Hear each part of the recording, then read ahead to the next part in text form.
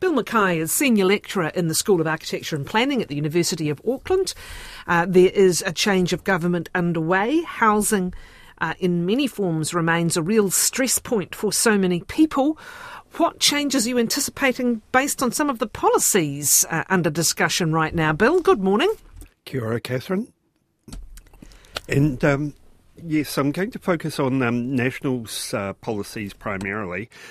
Next Housing Minister, we're all pretty confident it will be Chris Bishop. He's been spokesperson on housing, infrastructure, RMA reform, urban development, but there'll be associate ministers and so on as well.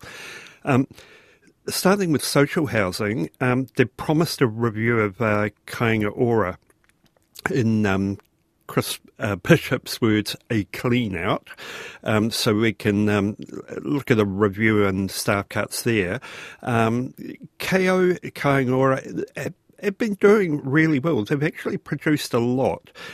We've had to go from a position where we've done virtually nothing in the social housing area, state housing area, for 30 years, so it takes a while to gear up.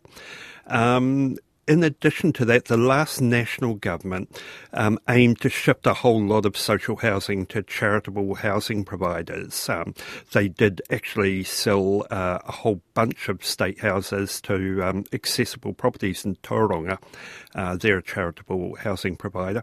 And this new government has already said that they'll be looking to them as well, CHPs generally, charitable housing providers, and the market to deliver on social housing. So we'll see much more outsourcing of housing provision, whether it's low or medium density, 3 stories up to 5, 6-story buildings mainly. But the market does focus on greenfields. I'll come back to that. Ministry of Housing and Urban Development and Kāinga Ora, they're still going to have a very big planning role because someone's got to say what goes where, at what density, etc. The good thing about Kāinga Ora is they've been more focused on urban development rather than the ad hoc that you get through the market, just the more sprawl stuff. How will the government incentivise the market and CHPs to do social housing? A couple of things popular with them are what's called inclusionary zoning. That's where a developer building housing, some of which is social or affordable, you have to have a number at an affordable price or provide to the government for social housing, but central and local government can add incentives to make that worthwhile to them. And these can be that you get that your site is upzoned, meaning you can put more dwellings on it, or you get more height, or you get more site coverage on your site to make it worthwhile to you. And the second thing that CHPs, charitable housing providers, would very much like is cheap loans, or the government to guarantee loans so that they can get some kind of financial oomph behind them, because they're struggling with interest rates and things like that at the moment as well, just as we all are. In terms of urban development generally versus greenfield development, National's policy talks about unlocking land and intensifying transport corridors, which I think is a code word for back to roads and motorways to greenfield developments, which is something that would disappoint me. But that is the sort of thing the market likes doing best. They like taking a paddock, turning it into a little suburb with 1, 2-story houses in it. And we've got tons of that in the country, and in my opinion, we don't need any more. Over the last couple of decades, we've seen success by different governments at allowing the Ministry of Housing and Urban Development to do very large-scale brownfield developments. Hobsonville Point in Auckland on the former Air Force Base is one. The old Unitech site in between Point Chevalier and Mount Albert is another. This has to continue because we really need, our housing, our transport, our community facilities, shops, schools and all of that. They've got to be planned for. We can't go back to developers building a suburb on a paddock. That costs a lot in terms of publicly provided infrastructure to service that. We get the loss of arable land, you get environmental impact, the carbon footprint's bigger and so on. It's just not a sustainable model in a time of climate change, and all the big cities are moving that way through local government, so I'd hate to see central government moving away from that. Now, Labour made two big urban development moves that were applied to local government, and one of them is what was called the National Policy Statement on Urban Design. That one there really encouraged the provision of 5 to 6 story medium density apartment buildings close to or right on main roads with public transport, and that's actually been going really well. As you drive around Auckland and other big cities, you can see a lot of these apartment buildings going up.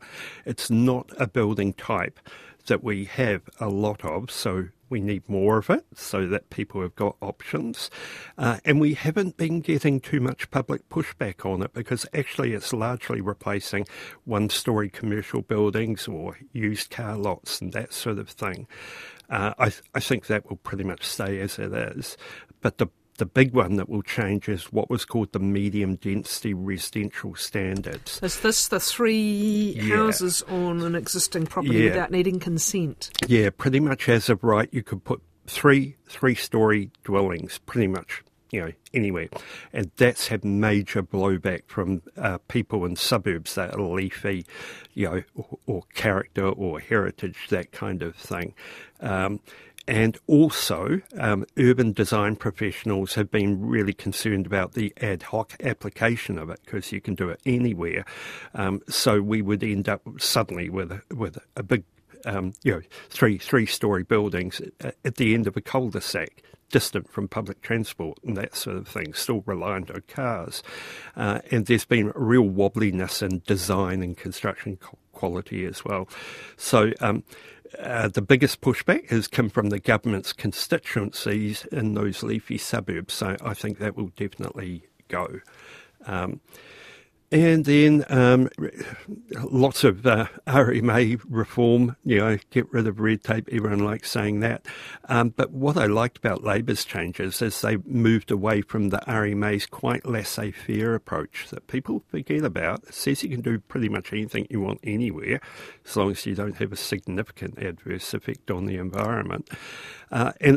Those reforms have moved cities more towards the need to have a spatial plan for, quote, long-term regional spatial strategies, So we'll see what happens there, but cities need to be more strategic to create sustainable and resilient environments with joined-up services. So that's going to be a very interesting area to see what happens there. All right. What else have you had your eyes on with respect to policy changes likely to come? Yeah, a couple left to go. One will be, we all suspect, rolling back of all those rental reforms that Labour made. National have talked about how it's actually backfired on the government and landlords getting out of provision of housing. Personally, I don't think it's a bad thing that a lot of amateurs get out of being landlords, and we are seeing kind of like the iwi, simplicity living, big providers getting into building kind of like more new buildings of a decent standard that are aimed at rentals rather than home ownership. So I think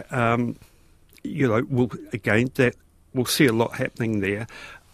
We have got the lowest standards when it comes to kind of like rental rights in that OECD. So I think that I wouldn't like to see too much movement here. We're pretty primitive compared to countries our talented young people experience and the countries that we're trying to get talented people from. So the last thing, and I talked about this in a prior slot, so I won't bang on about it, we are going to see a lot of manipulation of statistics. National have already said that they will reduce eligibility for waiting lists for people in emergency housing such as motels, but we've got this real obsession in politics with runs on the board. We focus more on outputs rather than outcomes. We focus more on quantity rather than quality. So, I'll be keeping an eye on that one as well. But the bad news, well, the good news for the new government is you're in government, but the bad news for you is we're in a time of climate change. We're still going to get those big storms. We've still, as you said, got all these stresses in housing and rentals. So good luck. Yes, and the other matter that's just on Morning Report this morning on the front page of the Capital's newspaper this morning, $1 billion a year to get the Capital's infrastructure. This is Three Waters infrastructure up to scratch. The head of Wellington Water just saying that is beyond what any council can do. It's beyond what any new water entity can do. So, and these things are not unrelated, because when you put your houses up and if you intensify in cities, you've got to have the services to cope, whether it's greenfields or indeed in cities, you've got to have the services to cope. So, yes, you win the election and then you've got to do it, as you say. Yeah. Go ahead. So it'll be quite interesting to see, as it always is, the degree to which pragmatism kicks in rather than the promises and the philosophies that we hear all about during the election period.